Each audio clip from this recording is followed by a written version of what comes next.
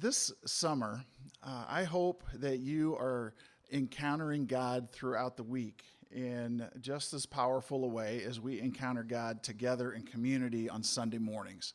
The summer practices that we have been engaging in, the card that so many of you have picked up that has beautiful artwork on one side and some suggested practices on the other, those are because God wants to be in a relationship with us, and those are practical ways for us to deepen that relationship. The month of June, we talked about practicing the presence, and that was just increasing our awareness that God is with us at all times. Prayer is kind of a natural and blends in with that. It is our response, oftentimes, to God's presence with us. A lot of ways that we could define prayer, but we've been talking about it as communing with God. So it's not just recognizing that He's there, but it's also engaging with Him. And again, these practices are to grow us to a place where we. I was reading through Galatians this past week, and in the Message translation, which is a very different but very understandable modern kind of translation. And Paul talks about how passionate he is for the life of Christ to be made visible in the life of others. And I thought, what a beautiful, that's a beautiful picture of really what these practices are for. They're not an end in themselves. It is to do a work in us so that the work of Christ shines through. And that work of Christ is the good that we have to do, that we have to offer for the world. So these practices, just like what we are seeing in the Olympics, we are seeing the fruit of people's practices, many, many practices. And so we are just humbly offering ourselves to God through these practices for Him over time. To work in us so that Christ can shine through us. So for our, and this is going to be two-way participation here. You ready? Okay, stay awake. Got to stay awake. So for the month of July, we were given three practices: breath prayers, which we've done a couple of times communally. And there were some instructions for that on that card that involved, on the inhale, an attribute of God; on the exhale, just a request that's on your heart. We talked about kneeling at the beginning of your day and at the end of your day, and then saying the Lord's Prayer at 3 times throughout the day. Again, not because we're trying to earn God's attention or anything like that, but through engaging in these over time, these can work to transform us. And so here's where I would like to hear back from you, and if you could speak up so that we can hear as best as we can. Were there some prayer practices that you have engaged in this last month, and what was that experience like for you? Share. Yes. So what Mary Beth had to say was she was praying the 23rd Psalm 3 times a day, and that was, I'm looking at the computer like, actually they're over here. How does this is my better side for the Zoom people. But for the how did you word it? Did you say the peace? To combat fear and anxiety. And then Anne Marie was praying the Lord's Prayer also 3 times a day. And for you, it brought...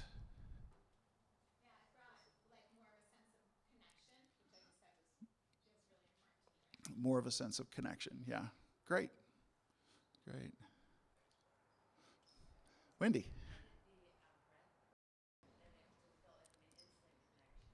Awesome. Wendy was sharing, and also for you in the back, as well as Zoom, or for you in the back. A breath prayer, Lord, was it thank you? Yes, and for gratitude. That just opens the door for gratitude. I love that. And then Lord heal, and you had someone specifically in mind with that. That's been one that I think some of us have been breathing over people in our family, faith family here as well. Yeah. Ah, so Daniel's been praying the Lord's Prayer on a regular basis, and I would agree with you, Daniel. That part of the Lord's Prayer, "Your kingdom come, Your will be done," is a um, that can almost cause you to kind of choke up for just that little bit. Like, oh wow, am I really ready for that? Um, and Been great just on a personal level to be able to pray with you, to be able to listen, because I know you and your family are in a place where you want to hear from God and want to know what His will is and respond to that. So, thank you for sharing that. Yeah.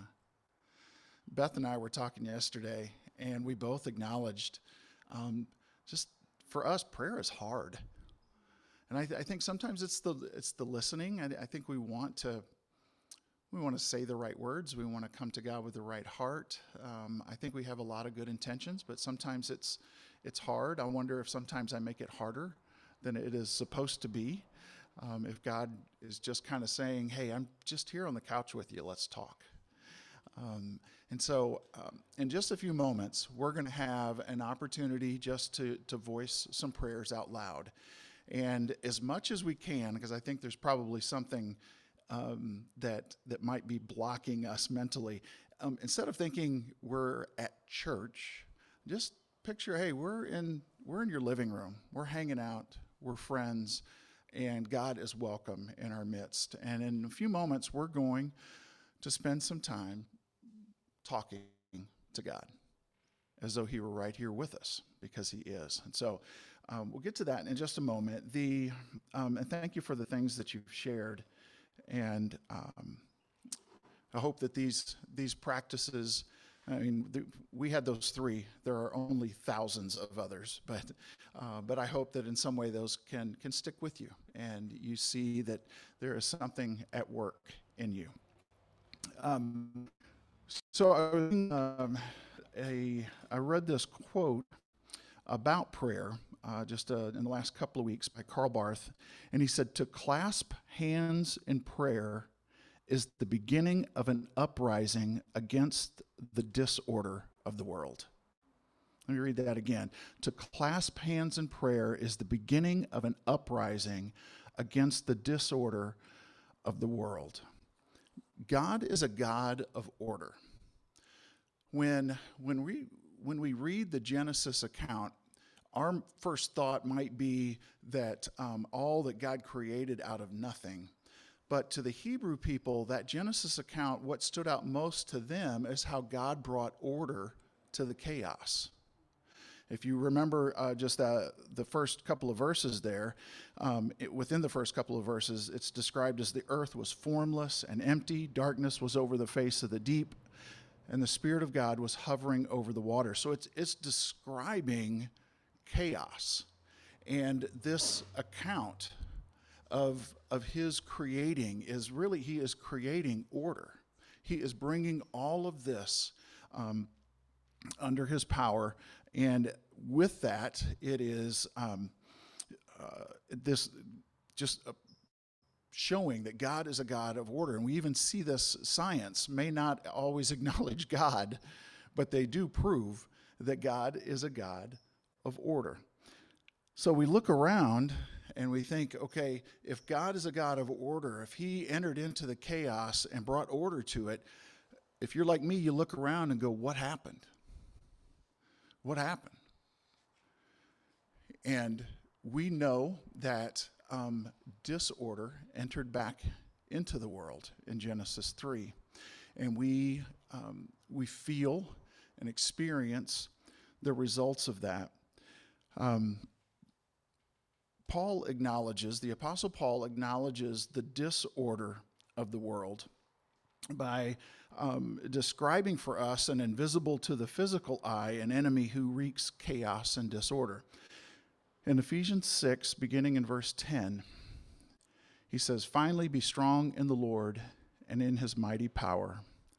Put on the full armor of God so that you can take your stand against the devil's schemes. For our struggle is not against flesh and blood, but against the rulers, against the authorities, against the powers of this dark world, and against the spiritual forces of evil in the heavenly realms." So we struggle. Think of it like this. Our struggles are against all of the things that are now out of order. We live in a disordered world, and we feel the ache that things are not as they were meant to be.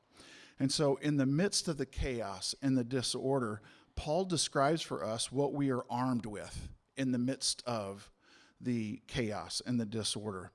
And he talks about truth and righteousness and peace and faithfulness, salvation, the word of God. And he associates that with a Roman soldier's armor, and in a very vivid way, especially for people of his day. And then in verse 18 of Ephesians 6, he says, after listing the armor and talking about the truth and righteousness and peace and faith, he says, "And pray in the Spirit on all occasions, with all kinds of prayers and requests. With this in mind, be alert and always keep on praying for all the Lord's people." Prayer is not another piece of armor that we put on. Prayer is how we put on all of the other pieces of armor. Prayer is what keeps our armor from hanging up in the closet. Prayer is what takes it off of the hangers and puts it on us as we engage in this world that has disorder and chaos.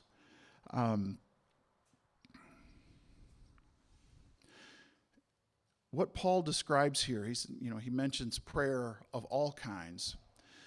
But what really stood out to me, and I want us to focus our attention on just for the next few minutes, he says, always keep on praying for all the Lord's people. He's talking about intercessory prayer, about how we can engage the disorder of this world on behalf of those who are in the midst of the chaos.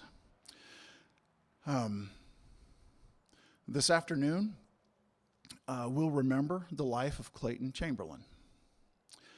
His too soon death is a reminder of the chaos and the disorder that's present in this life. And it's not just a figure of speech, nor is it an exaggeration to say that Celia and the kids have been thrown into a life of disorder and chaos. So how do we respond to that? Paul says pray. Paul says pray. So very many of us have been praying. Do our prayers matter? Sometimes we wonder if it's really making a difference. But when we pray for our brothers and sisters, when we pray for someone who is in the midst of disorder and chaos, essentially we are saying the world is in chaos and disorder. God, recreate their world. Redeem their world. Help them to combat the chaos that surrounds them. That's what we are essentially saying. God, this is what we want you to do as creator. Recreate their world for them. And how do we know who or what to pray for? In these verses it says, on all occasions, be alert and pray. And so I want us to be alert, to be fully present in this moment, and specifically who God might be putting on your heart to pray for. Matt said last week, he was talking about the life of Jacob. Jacob, in this encounter with God, at the end of it says, surely the Lord was in this place and I didn't even know it. In other words, by the end of that, he was alert. The Lord is in this place. We want to be alert to his presence, to his activity, and we want to train our ears to be able to hear who he is bringing to our minds for us to pray. Maybe you've experienced something like this, but you didn't really associate it with God's activity in your life. Maybe someone came to mind during the week, and you're like, well, I haven't thought of that person in a while. Could it be God maybe their world is in chaos, and you can pray for God to recreate and redeem the world that they are in. So what I'd like for us to do is just to take a few moments, and we'll do this, and then afterwards we'll enter into a time of communion. But I want us to begin by just quieting ourselves inside and inviting God to reveal to us who he would have us to pray for, who he would have you to pray for. And if you feel so moved to pray out loud, it could be like a breath prayer. I think Wendy gave us a great example. Lord, heal. Lord, comfort. It could be a longer prayer than that, but just in the next few moments, I want to give us an opportunity. Again, not like we're seated in rows at a church. We're in a living room. God is present among us. And let's talk with him.